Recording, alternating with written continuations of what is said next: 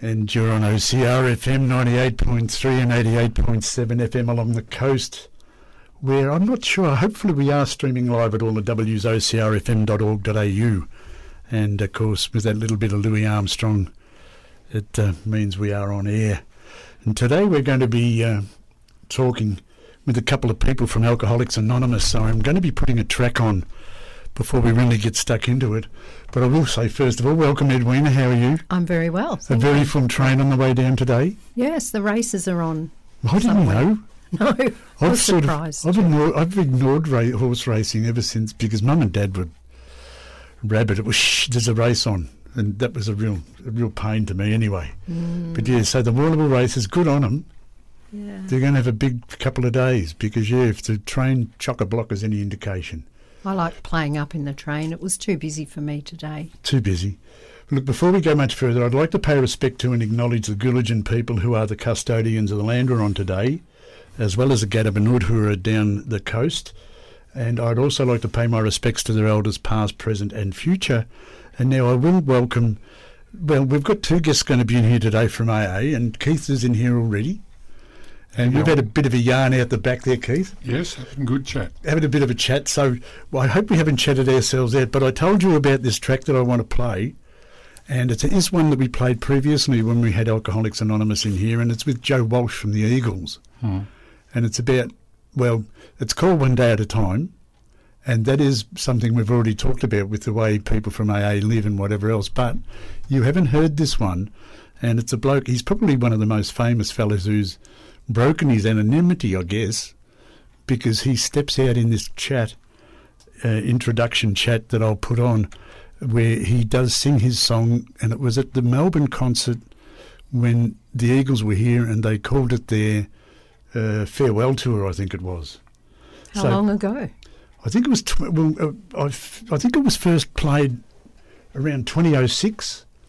It was about the time I was started broadcasting in Geelong on the Pulse. I was doing some broadcasting there on a program called Roads to Recovery. We started there, and it's since got into well, we won't go there. Progressed, and we've progressed, and we've come to Colac, and we're now doing the same sort of thing here. So I actually got the track some time ago. 2006, I think it was, Ed. So we're going to have a listen to it, and so you're going to have a listen to it too, Keith, and we'll see what you think about it after we've had listened to this track. No worries. You're on OCR FM 98.3 and 88.7 FM along the coast with Edwina and Greg on Community Connect. And I had to stop. Oh yeah, and there was rocking and rolling going on in here. Edwina was actually getting up and dancing to warm up a little bit, I think, but that was Joe Walsh and One Day at a Time. And yeah, we got some smiles out of Keith who's in here. He's actually reading the lyrics to it now because he's got a little bit of problem with deafness, and so Me too. He's reading the lyrics, but as soon as he heard him say he only got drunk once, you smiled at that. Why was that, Keith? Yeah, it brings back a lot of memories. What I can remember. What you can remember? He only got drunk once for 20 years. It's quite incredible. So he's quietly told the world about it, hasn't he? One of the big things, I think, with alcoholics is the denial aspect of it. Well, he certainly got himself out of denial by telling the world, didn't he? Yeah, I think you've got to acknowledge that, that you have got a problem. I was in denial for many years. It was always this, that and the other. I couldn't blame myself. It was always other people that caused me to have a drink and all that. And it never got any better in time, of course, and denial is a good thing. It doesn't just work in alcoholism, it works in a lot of other areas too. But now we've got to say, what's that quip though? Denial is what? Denial is not a river in Egypt. I'll pay that one. I thought that was quite commonly used and commonly known. First time I've heard that one. Yeah. A mate of mine, Tom Morrison, rest his soul, he was the one that introduced me to that comment many years ago. Yep, it's very true. He was AA. Yep. Yeah, at Olsen Joey's boy. But yeah, so it's AA. You've found it now. You found it how many years ago now? I first went to my first meeting in 1978, and I was 23. And from that very first meeting, I knew where the answer was. And for me, and I only speak for myself, it was in meetings of Alcoholics Anonymous. People understood me outside. People outside of AA couldn't understand what I was thinking. As soon as I went to my first meeting, I spoke to people. They understood me, or they'd done the similarities. As they say, look for the similarities, not the differences, because the differences are only the yets you haven't done yet until you pick up the next drink. And for me, I acknowledged from that very first meeting, and I've never ever got away from Alcoholics Anonymous since then. And because I know that there's only two ways you can be, drunk or sober. Even in my teens, I worked in the building industry for many years, and caused a little bit of trouble in there with my drinking on the sites and all that, which you couldn't do now because of the occupation, health and safety and all that. By rights, you shouldn't have been doing it back then either, Keith. Back in the 70s, we always had a slab in the fridge or, a slab in the car or whatever, It was a norm. Building industry was born on booze, and it wasn't until many years later that, once the Occupation Health and Safety Act came in 85, that the industry started cleaning up and you couldn't drink on site and you couldn't drink this, that and the other, But if I could have one drink, I'd probably still be drinking.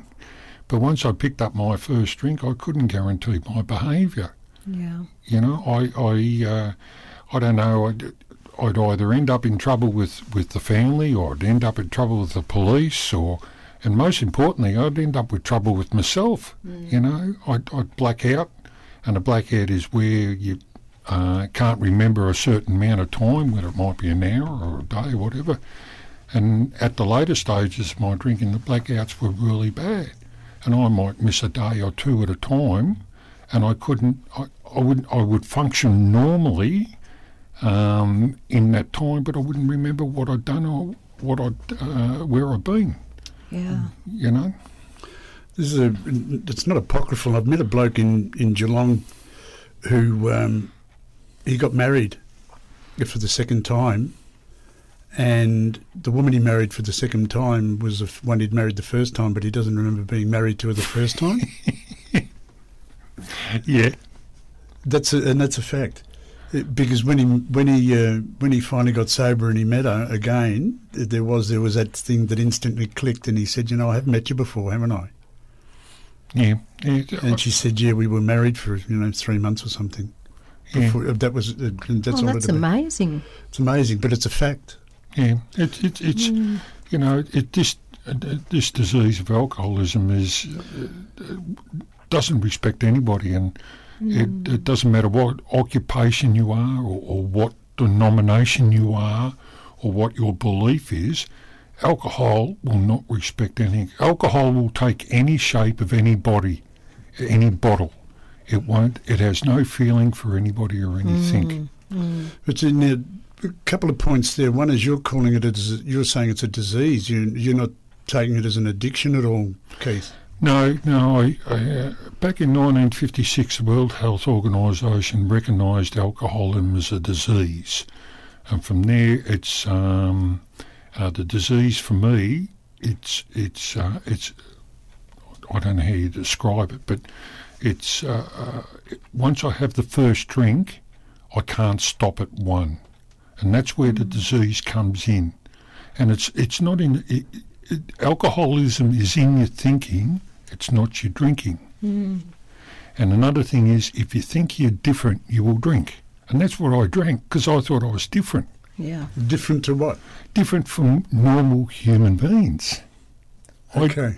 So trying to fit in or trying to feel normal, not some form of what you thought was normal. what I thought was normal was abnormal. Yes, and other yes. people thought was abnormal was normal. Yeah. You know, and I went like that for years, you know, and it started at a very early age, you know, and it never ever got better for me. It only got worse. And it doesn't matter what you drink or how much you drink, you know. What was said to me when I first got into Alcoholics Anonymous, if alcohol's costing you more than money, you might have a problem. And I knew that I had a problem at the age of 17. So what time did you, how early were you when you started? 13. Wow. So there's an inherent problem there. How were you getting your alcohol at 13? Well, I was living in the suburbs and in Melbourne, and I was drinking in the Blackburn Hotel at 15. I'd get changed from my school uniform into my civvies, and I'd go down and have a drink.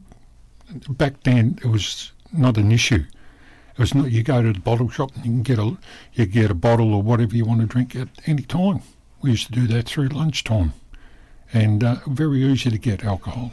Sly grogs were always around then, and you get to know where to get it, or you get the adults buying a drink. I'm trying to work out your age. So you're talking about mid to late 60s. You, yeah, 68, 69, yeah.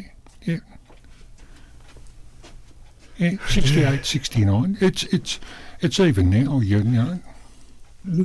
But why was there was there peer pressure? There must have been the boys that you were with at the time, was it? Yeah, a lot of peer pressure. It's exactly the times haven't changed that much, or the attitudes haven't changed much. It's the peer pressure's still there today. You know, in academic wise and achievement wise and all that. Going back when I was drinking, my achievement wise is was just to have a drink. As soon as I had my first drink, I was gone. I loved it. I fell in love with booze as soon as I had my first drink. Yeah. Okay, so how are the other blokes? Did you still see or hear of or know where the other blokes are that you were with at the time? Yeah, a lot of them ended up dead, driving on motorbikes. A lot of them went into jail because they'd go into a blackout where they wouldn't remember and they committed a certain crime. And I used to go out and into the Pentridge back in the early 80s when I was there and visit the prisoners in there, and a lot of them are in there because they can't remember what they'd done. So that you've been now sober 80 since, would you say, 78? I drank a few times because I thought I was different. I thought, well, I'm too young. What about my social life and all this? And all I was justifying my next drink. That's all I was doing, justifying my next drink. And, I ended up in a fair bit of trouble. And my last drink was on the 17th November 1979 up until today. Oh, wow. Way good. Congratulations. Thank you. And yet, you still go to AA. Oh, I need AA now more than I did when I first came into Alcoholics Anonymous, because when I came into Alcoholics Anonymous, I had nothing. The best way to describe me, I walked into AA as a skeleton with a bit of skin. I had no feeling for anybody or anything and didn't understand very much.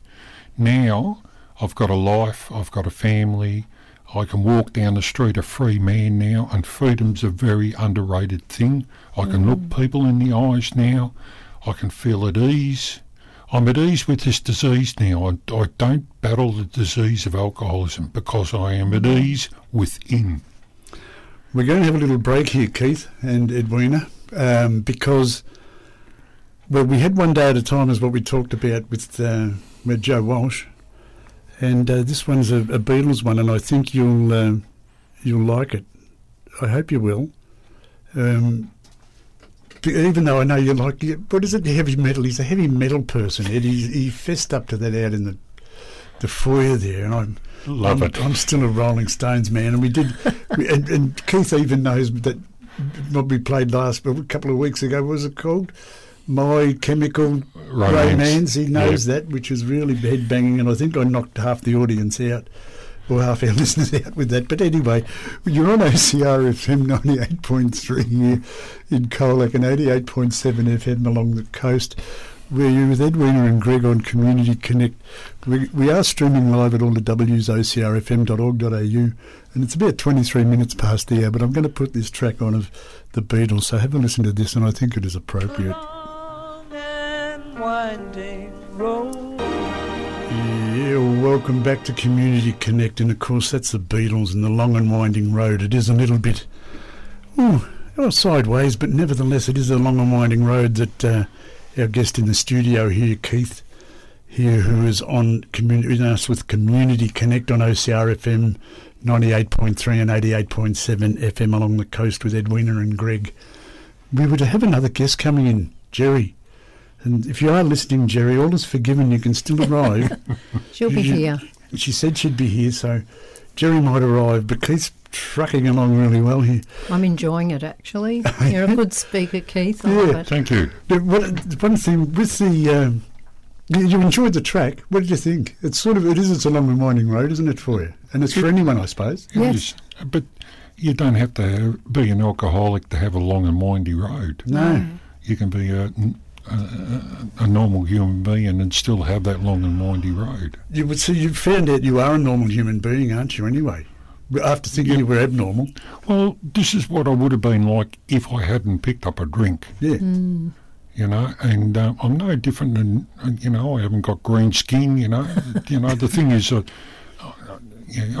got the disease of alcoholism until the day I die, and I accept it, and I get on with life and live life to the fullest to what I enjoy and what my family enjoy. Right now, when you've gone, you had some other events beforehand before you got to go to your first AA meeting.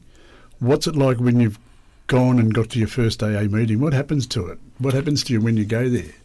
Well, when you go to a meeting of Alcoholics Anonymous, it's both men and women of all different ages and all different nationalities and professions. Yep. And we've got to. That's another thing, is it's all different professions, because people just look at alcoholics and they think it's a bloke on the street with a brown paper bag. no, that maybe many, many years ago, but now there is a lot of the members of Alcoholics Anonymous are professional people, and I've met a lot of different professional people in AA. And as I say, alcohol will not discriminate against any person or any profession. It has, as I said before, it doesn't respect anybody, But when you come into Alcoholics Anonymous, it's just you don't have to speak or anything. You come in and you have a cup of coffee and a bit of a chat. And what I love about Alcoholics Anonymous is that the people in AA know what I'm going through, because they've been there and done that. Yes, very much. They've been there, or different versions of it, maybe not as far as I've gone, maybe further than I've gone. And that's, I felt very comfortable at my very first meeting. I knew I had arrived to my solution to give up a drink one day at a time. Even though I've still got the disease of alcoholism, Yes. I can arrest this disease one day at a time if I don't pick up the first drink. It's not the 10th drink that gets me drunk, it's the first drink that gets me drunk. Because I was never good at mathematics, I couldn't count past 2. So, it's the first drink that always got me drunk.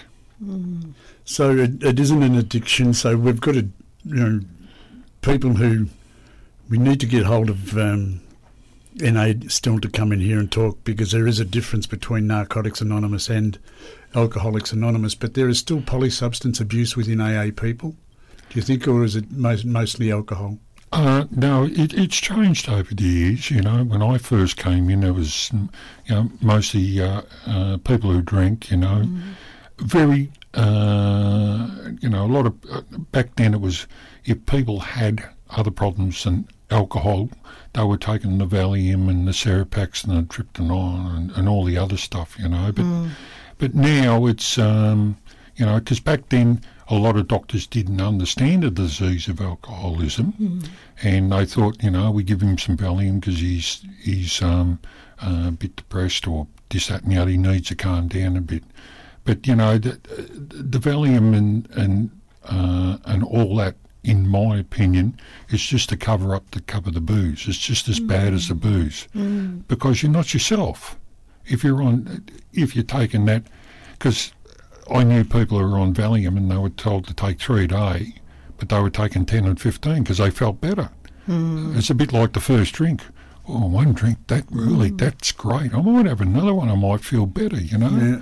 So it's just a gradual uplift.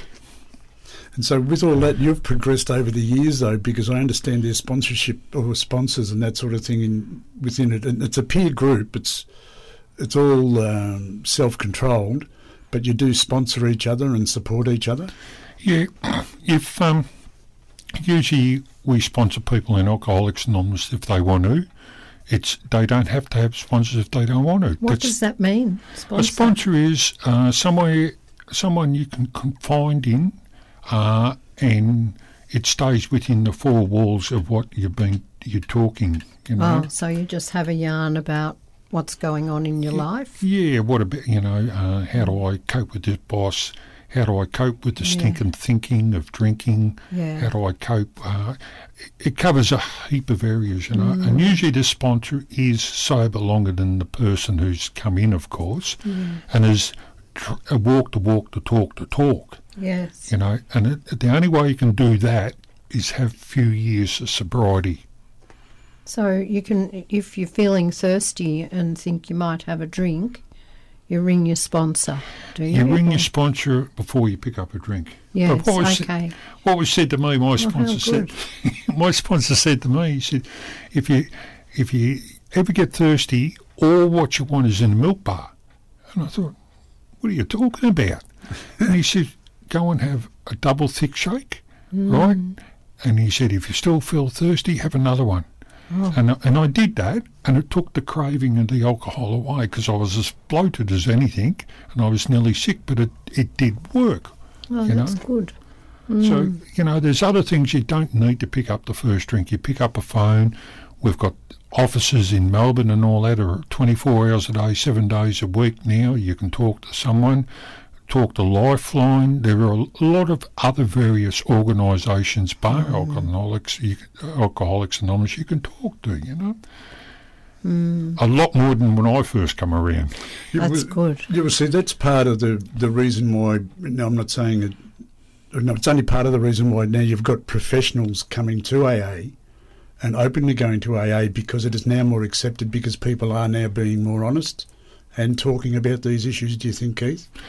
Yeah, I think a lot of the negativity's gone out of Alcoholics Anonymous. He's an alkie, keep away from him. He's trouble. And I think Alcoholics Anonymous now it's worldwide. I think it's nearly in every country in the world, and we're very well looked upon as we're not allied with any sect, denomination, politics, organisation, or institution, right? For me, I've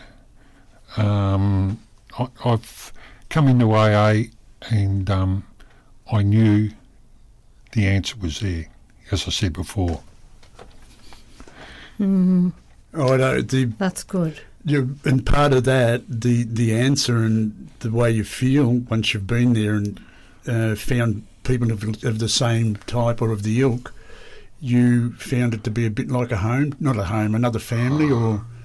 Mate, it was like a jigsaw puzzle. I fitted in for the first time in my life. That's good. I knew, these people knew exactly where I was at that time, my very first meeting. And they, my sponsor's been sober well over 50 years now. And, if I have still got a problem, I don't have to ring up my sponsor every day, right? But when I don't know the answer and I don't know everything, I ring up my sponsor or I read something about it, and but I like to eye-to-eye contact, You know, you can't beat the eye-to-eye contact. You know, the phone's good, this, that and the other, and reading out of books. But I love seeing people's faces and seeing people get well. That's a passion of mine, you know. That's great. Okay, now that's one thing we haven't talked about is you've got the big book and the 12 steps. Yeah. Do you want to give us a bit of a rundown on that, Keith? Well, we have 12 steps and 12 traditions in Alcoholics Anonymous, and we don't accept donations through outside organisations. We are self-supporting through our own contributions, which after every meeting we pass the plate around and you contribute whatever you can afford. If you can't afford anything, well, you can't afford any. We accept that, you know. But the big book of Alcoholics Anonymous is just a reference book. I think it's the first 168 pages of how AA started back in the early 30s through a bloke called Bill Wilson and Dr. Bob, and then it's got stories in it who are recovering alcoholic, because I will never recover from alcoholism because I've got this disease. It's a bit like cancer or whatever. You go into remission. You don't go into recovery. Okay, you know. yeah. So I'll never recover from this disease of alcoholism. And this the big book it has stories of the first 100 members of Alcoholics Anonymous, you know, and their struggles and their belief and all other aspects of their life. That would be interesting. And the 12 steps itself, they are progressions from... The 12 steps are very personal to each individual. Everybody does it differently, right, in their own way. And as the first step says, you know... I forgot. Well, it doesn't matter, but it's a progress from your acceptance and then through your reconciliation with all of the shite you've done throughout your period of drinking. It's like cleansing of the soul. Yeah. Right? It's the 12 steps are there to help you to get the guilt out, the fear out, the remorse out. And it's a stage. There's 12 steps of Alcoholics Anonymous, and there's no time limit. You know, I'm still doing the steps today on a daily basis, you know. And, you know, as a first step, we met with a powerless alcohol and our life have become unmanageable. Well, today I'm still powerless over alcohol, but my life is manageable because I don't drink. You're enjoying it more. I love it. I love it. Well, he's aware of it. Yes. I've never, from my very, very first meeting, I've never lost the enthusiasm of being a sober member of Alcoholics Anonymous. Now, you told me before we came into the studio, though, that the first one you went to, you were feeling not... That you were... how were you feeling when you went to it? My very first... I drank with a fellow who... the bloke who served me down to Mitcham Pub when I was 15... we did a lot of cricket and football together, and he took me to my first meeting. He was sober 3.5 years when he took me to my first meeting, and he described, you know, look for the similarities, not the differences, and this, that, and the other. And you know, I went in there, and I had a lot of fear. I didn't really know what to expect. I really all didn't. Those feelings, anxious, anxiety. Yes, yeah. I'd be wanting to back away. Well, won't I? I was too sick to back away, and I really wanted to get off the booze, you know, because booze was dictating to me what to do, how to do it, and when to do it. And you know, I went in there and I went through the speakers. It's usually an hour and a half meeting. They call different men and women speakers at different types of sobriety and years and all that. And after that meeting, I loved it. And you could not keep me away from Alcoholics Anonymous now. I love it with a passion because it's given me my life back, and it's given me a life back that I can enjoy without having any booze. And do you also sponsor other people? I I sponsor another person. I find that if I do too many sponsoring, it's too hard. I like to spend time with the particular person I sponsor, but I don't mind sponsoring 2 or 3. Whatever, it doesn't really worry me. Because the more I give away, the better I keep it. Yes. I've got to keep away. Yeah. I've got to give it away to stay sober. Yes. What was freely given to me in the beginning, I've got to give it away. And it's not. I've got a little bit of knowledge, but I'll tell you what, I've got all the experience because I've been there and I've done that. And you've found your own spirituality. Yes, it's not. My spirituality is my belief. Yes. I've got a belief in a power greater than myself. Yeah. And I respect anybody else's point of view of their higher power or their concept, And what I've come to believe is, everybody's got their opinion. Yes. Whether it's right or wrong, it must It's be right their for them. opinion. It's their opinion. I might disagree with it, but I it's agree. their It's opinion. their opinion. I like that, and I also like the fact that we are all people. We are not our addictions. We are people. True. We are going to have a break. I'm putting on Wilson Phillips, and it's not hard rock. Wilson Phillips are the children of the Beach Boys, and they've made this track, and it's all about their parents really, who they had to pull their acts together because Dennis Wilson was actually involved with Charles Manson at one stage and helped. They made a record together at one stage. So the whole Beach Boys mob, they were quite heavily into substances of various kinds and alcohol and other drugs, and that's where alcohol is part of it. It's a drug. So the Wilson Phillips, the children of the Beach Boys have written this song and sing it, and we're going to play it on OCR FM 98.3 and 88.7 FM along the coast on Community Connect, where we've got Keith in here from AA and Edwina McHenry having a bit of a yarn with Greg as well. And it's moving right along, and it's about 17 minutes to the hour, and Jerry hasn't arrived yet. Doesn't matter. We will talk to her about it later on, but that's the nature of the beast. We will have a short break listening to this track, and we'll be back with you.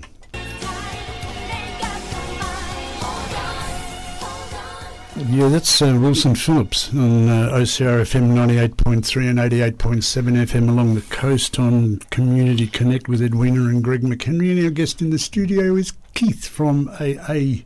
And you go to AA in various places, even when you're on holidays too, don't you, Keith? Yes, I always take a meeting book with me, and before I go on a holiday, I make sure there's a meeting around somewhere, just in case. You can't be too careful with this, I understand.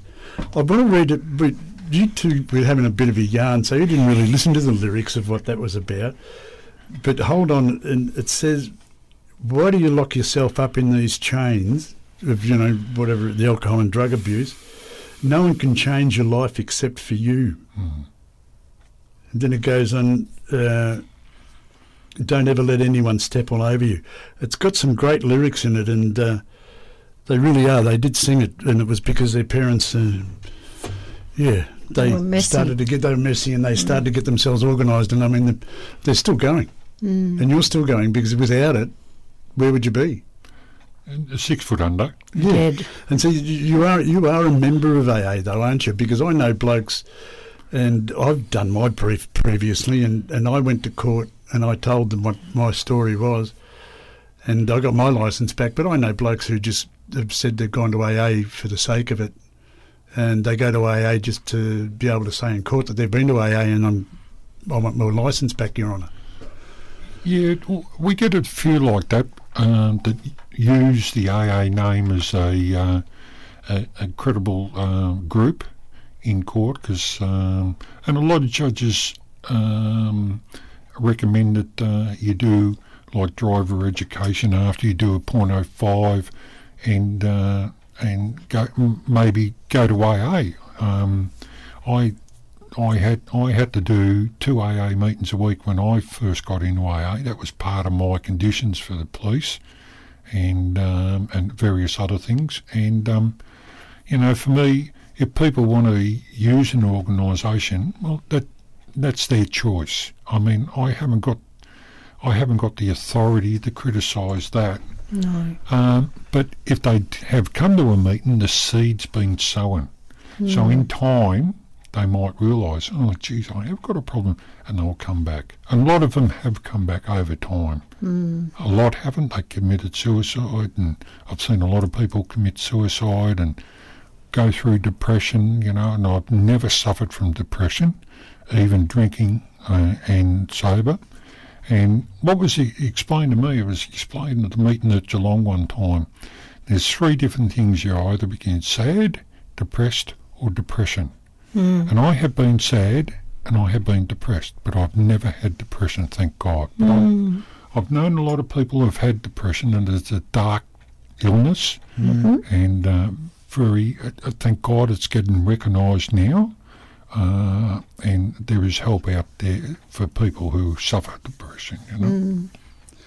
Sometimes things happen in someone's life and they find it very hard to talk about or to get over it. As I don't mean get over it, but work their way through it. So they actually drink alcohol to suppress their feelings, and then they don't feel anything except drunk. But I can see going to AA would be a good thing. Yeah. To be able to feel, to be able to get sober and to feel again, and to deal with the problem that maybe. As Edwin has said, you can subsidise your feelings and emotions, or whatever way you want to talk, with alcohol. But it's very hard to stay drunk 24 hours a day, 7 days a week. I've tried it. It doesn't work. You end up in hospital a very sick person. Yes. So you've got to wake up sometime, and it doesn't matter how much you drink, the feelings are still there. That's right. And wherever you go, you take them with you. That's it. Oh, well, it's not just the feelings you take with you. What's that saying about you run away, but when you look in the mirror in the morning, your face is still there with you. It's still there. That's it. And some of the scariest times I ever had was when I was on the drink, and I'd look in the mirror and I'd say, what have I done? Who have I hit? The car mightn't be there. Where's the car? And because have you run over someone? Have I run over someone? And the fear, the fear would be like getting to paranoia stage. And I had the fear on the booze of coming in. I used to hate the house dark. I had to have every light on, and I had the fear. And it could be -2 degrees, and I'd be sweating like anything, because of fear. And I'd be waiting for someone to come out of the wardrobe with a knife to kill me. The Paranoia. Insanity, That's paranoia, right. Yeah. whatever you want to call it. You had it. I think they used to call it the heebie-jeebies. Heebie-jeebies,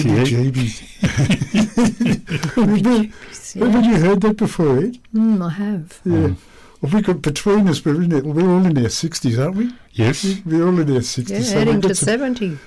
Oh, you're right. We all got sayings we could give it. What was it? You couldn't give a continental, and all the rest of them we can come up with. Here to tell the tale. Well, we're here to tell the tale, but the tale of it is that there are people that are still out there in denial but you can't force them to come along. You can lead a horse to water, but you can't make it drink. But people who want to come along, how do they just go about it? Do they just rock along and say g'day? Yeah, well, there are various groups of Alcoholics Anonymous around, and all you do is just come to a meeting, and you're no different than us. You might have a problem with alcohol or whatever. There's no judgment there of you coming in. Feel free to come in, have a chat, and then we just treat you like any normal human being. Yeah, it's not like an interview or anything. No. It's just we have an hour and a half meeting. We have cups of coffee. If you want to talk, you can at the meeting. If you don't want to, it's your choice. We have a cup of coffee and we have a bit of a talk after the meeting and before the meeting. It's great. And, just go from there. Now, you rolled up and you had the heebie-jeebies when you rolled up to your first one, more or less. What happens if you came along and you'd had a few beers? Is there? Yeah, look, that's no worries. Yeah, look, a lot of members have come in drunk. I've been to meetings drunk too. When I was having my breaks for that 14 months, and I'd come in, smelling like a rose and drinking, drunk, whatever, just as long as the person gets there. Yeah, that's good. That's the most important thing. As long as they don't drive their car drunk there. Yeah. No, don't drive drunk. Get a taxi or, get someone to pick you up. What about signs on people who are, you got away with drinking as a young'un. There are still people who get away with drinking and they're older and they've got all these tricks, and I know some of them that I've heard about people. They use a lot of aftershaves and women put a lot of perfumes and that on, and other telltale signs. When you ask someone, are you okay, or how are you, and if you suspect they're having a drink. Well, you can use all the aftershave and gum as you want, but if you're all staggering down the street, you're probably drunk. Yeah. You can't hide being drunk. You might maybe hide the smell of it, but you can't hide it. The slurring of the words and the staggering and the eyes. The eyes tell it very good, especially when you've had a few beers and whether you've got other problems, the eyes and your hand motions. They describe a lot of things. So you don't have to keep your eye on your mates or anything like that, but if you think someone's got a bit of a problem, you get them to have a bit of a look. Look, AA, you can just look up Alcoholics Anonymous, but the Colac meeting Thursday, 7:30? Yeah, 7:30. That's St Andrews Hall, Hesse Street or Hesse Street? Hesse Street. Hesse Street, yeah. And everybody's welcome. Yep. To come and have a look, even if you mightn't have a problem and their partner's got a problem or their son's got a problem, you're most welcome to come along and have a talk to us any time. Oh, that's lovely. Because there's Al-Anon and Alateen and Alcoholics Anonymous. They're all associated, aren't they? With individual groups, but we've got the same program. Yeah. So, you can also I've got here, I looked it up, if you can contact Alcoholics Anonymous. They've got a national 24-hour helpline, and their number's 1300 222 222. That'll let you know where the nearest one is. I know there are meetings in Camperdown and there are meetings in other places around. Yeah, the closest one from the Camperdown one closed down. Is it closed? Yeah, it's closed now. You've got Geelong. I think they've got about 14 meetings or 15 meetings a week or something like that. And then you've got Warrnambool. You've got Ballarat. They're all, they're not that far apart. They're only an hour or so anyway, And they're only you're only a phone call away too, aren't you? That's it. And people are there to listen, not to dictate. They're there to listen and give you good advice. And as you said, it's all looking after yourself that one day at a time, which we started off the day with Joe Walsh, and it's one day at a time, which means today is just about gone. I'm going to put on a track that I think you'll like, because it's about what I wish for you and I wish for everyone else out there as well. It's a Bernard Fanning track, and I Wish You Well, which is what the name of the track is. I've let you out, but we can't back announce on it because we'll be back onto autopilot. Next week, though, we'll have a studio full, Ed, so we're going to have to try and find more chairs and more room and make sure we don't get out of it. We've got Bo and Water coming in to have a bit of a chat, and it seems a bit weird on Community Connect. But the reason for that is our duties in terms of how we look after each other and the environment, how they look after the water. I also think it's about looking after our country. If we don't look after our country, we can't be well people. So here you go. Look what we're going to have. We're going to have David McInnes coming in. He's Environmental Management Coordinator. We're going to have Kate Sullivan, the General Manager for Strategy, Systems and Environment. How's this? And Sue Brown is going to be in for Aboriginal Partnerships and Advisor.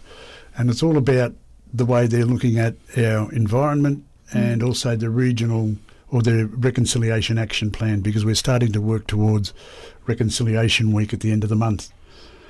Keith, you've done a marvellous job, and it's been fabulous meeting you today. And as you said earlier on, next time you come in, you're going to bring your hard rock or your heavy metal with you. Uh-huh. So you're already planning. You plan a bit. You don't look towards the future that much.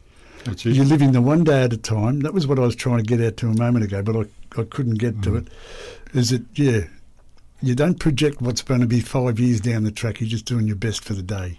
That's it. Thank you for having me. Well, thank you very much. It's been fabulous having you here. Look, you've been on Community Connect with Edwina and Greg McHenry. I've already told you the Bernard Fanning track that we're going to go out with, and you have been on 98.3 FM and 88.7 FM up down at the coast, and it has just gone 12 o'clock. We were a little bit late coming in, and we're going to be just that little bit late going out. We will talk to you again next week. Cheers.